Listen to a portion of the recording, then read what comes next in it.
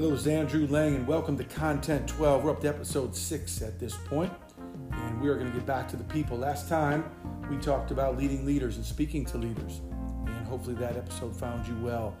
And so now we're going to get it back to the people, and I want to talk about a story that hopefully has the ability to tackle two different obstacles that you might face. One of them is the latest and greatest technology. We need it. We got to have it. Our people love it. It's cool. And it obviously, the better technology you have, especially nowadays, the more productive you can be. But sometimes you don't have the money to go get the latest and greatest. Sometimes you got to deal with what you have. You need to deal with the old monitors that you have or the antiquated voicemail system that you have because you just don't have the money. It's wrapped up in other things. And sometimes our people get bummed out about that. You might hear some complaining at the water cooler. So this is one of those things. This story might be able to cure that ill. And the other one is to take a chance. Sometimes our folks get caught in a rut. And this is just the way we do it, not thinking outside the box. I'm not going to take a chance. I'm not going to bring up a new idea at a meeting because I might get laughed at. So hopefully this story can cure both of those if you're having them, or one of those if you're having them. And so this is something that you're probably talking about getting the whole company together. This is changing behavior, get some confidence in some folks, instill some confidence.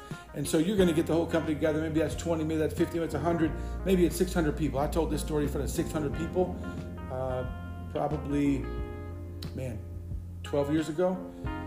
And I still think it rings true today. So we're going to talk about Budweiser. That's right. Budweiser, the king of beers, as you know him. And Budweiser was founded in the 1800s, and they were doing their thing. And by the time Prohibition hit in the 1930s, it froze people up. Obviously, that's difficult to sell beer when it's illegal, or alcohol when it's illegal. So there were probably 5,000 to 10,000 breweries operating in the United States at that time, but Budweiser being one of them. And so, you had some competition. And then Prohibition hit, and you had a lot of lobbying and trying to get information. When are we going back online with being able to sell alcohol again? Our online probably wasn't turned back in the 30s, but when can we sell it again? So finally, Budweiser was dialed in. They had ears to the streets, and they knew this was coming. By 33, they knew it was going to be lifted, and so they bought a huge facility out in Utah, and they got ready. They were going to be prepared. They were going to be one of the front runners. And so by the time Prohibition lifted, we're talking about less than 10 breweries. So you're talking about 5,000 to 10,000. Now we're down to less than 10. And so the competition was scarce, but still fierce, and everybody was fighting for that market share, and they wanted to be the ones that were going to maybe be the king of beers one day. Heaven forbid, right? So it was, easy, slow going, and one of the biggest challenges as people began to transport beer and deliver it from one side of the country to another, everything was in bottles. And bottles, it was funny, bottles were expensive even back then. You're talking maybe 25 cents a bottle. And so they would fill their bottles up with beer, put them on the train, send them across the country, and what would happen? A quarter of them would break. Just by shaking around in the boxes. By the time they got to their destination, you got 75% of your product. So that was difficult. And so in the couple years after Prohibition, people were trying to figure it out, trying to learn it. And so Budweiser took a shot. There was something floating around us, right in front of our faces. And Budweiser was the one to pick it up and grab it, everybody. And so they saw the tin can. They saw the tin can that fed the soldiers. That was the only way they could be fed because it kept the food as they were fighting in the war. And so they were thinking like, hey, we're not just going to kick this can and play a game with it. We're going to use this as the way we deliver and market beer. And listen, the bottles, when they would get across country in the bottle, somebody just slap a label on it and call it their own, be Fred's beer. And so you can even get marketing dollars out of it or marketing impact from it. And so Budweiser says, you know what, we're gonna do this. We're gonna put our beer in cans. And I'm telling you folks, They were crucified, teased, made fun of in all senses of the way, talked about your entire operation is going to fail. It'll taste horrible. You cannot do that. And so they did it anyway, probably with some couple heated meetings here and there, and should we do this and should we do this, but they stuck to their guns. They ran with their idea. And guess what? You pack your beer in a bunch of cans and ship them across the United States, and they don't break. You got probably 95% of your product, and so you're way ahead of the game at that point. It's tougher to put a label on a can because you can print your label right on there, and so now people even know about Budweiser that maybe didn't know about it before because you can't put Fred's beer on it. And even more than that, by the time World War II started in 1939, guess what they did? That's right, they shipped it to Germany, shipped it to the American soldiers to make sure they had a cold one in their hands. And even the German soldiers got a hold of it.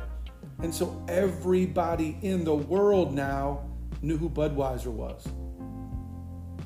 And that's the way that they cornered the market, because nobody else wanted to use the tin can that was sitting right in front of us. Right in front of our eyes, it was used.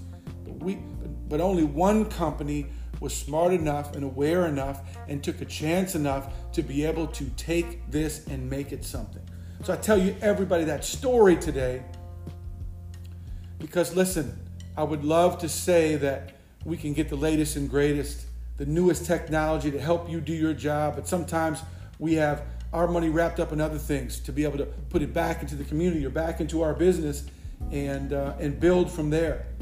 So I need everybody here to understand I'm not keeping the antiquated voicemail system because I want to make it difficult for you. But I know we can still function at a high level with this system. I need you to allow us to put our money into other ventures so that we can catapult the company.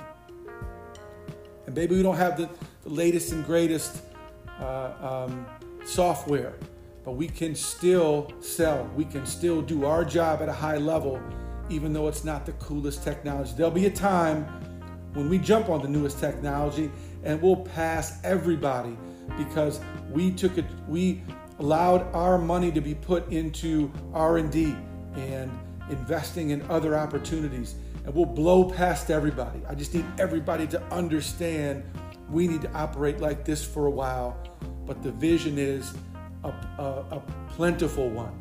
Or maybe it's you're addressing the chance part. People will take a chance and say, listen, I've been working with this group for years, and we just haven't come up with the new idea. And there's stuff right in front of us. There's opportunity right in front of us, and I need all of us to dig deep and think outside the box and not just do it the way it is because that's the way it is. I need everybody to get their heads thinking about different things and different opportunities, because the answer to our success is right here in front of us. We don't have to go out and find the newest and greatest. It's right here in front of us. I know it is. Just like the Budweiser story. They took a chance and everybody was going to ridicule them. So we have that opportunity right now, right in front of us. And listen, at the end of the day, guess what happened? Budweiser became the king of beers. You know it, and I know it that way today. And their company is bigger than alcohol at this point. It's more than that. It's a marketing company. And they employ thousands and thousands of people across the United States, maybe more than that, and their families and their children. For decades, it will be taken care of because they took a chance. Or they didn't worry about what they didn't have. They focused on what they did have.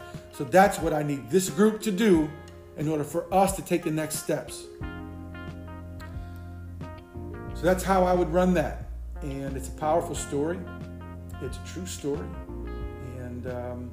And that's one of the reasons that Budweiser is what they are today. They've been able to stand the test of time, get out in front after Prohibition started, and they did things that other people wouldn't do, would laugh at them.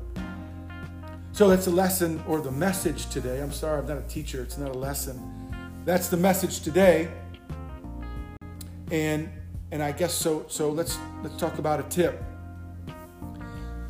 A leader of mine once told me, and I'd been a leader for a while. But the leader that told me this, and it changed my life forever.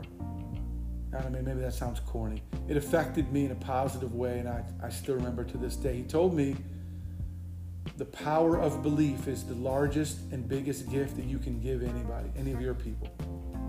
And I tell you, we're focused on accountability at times and making sure people come in on time and do the right things. And those are important things, and they have to be part of the backbone of what makes any great company.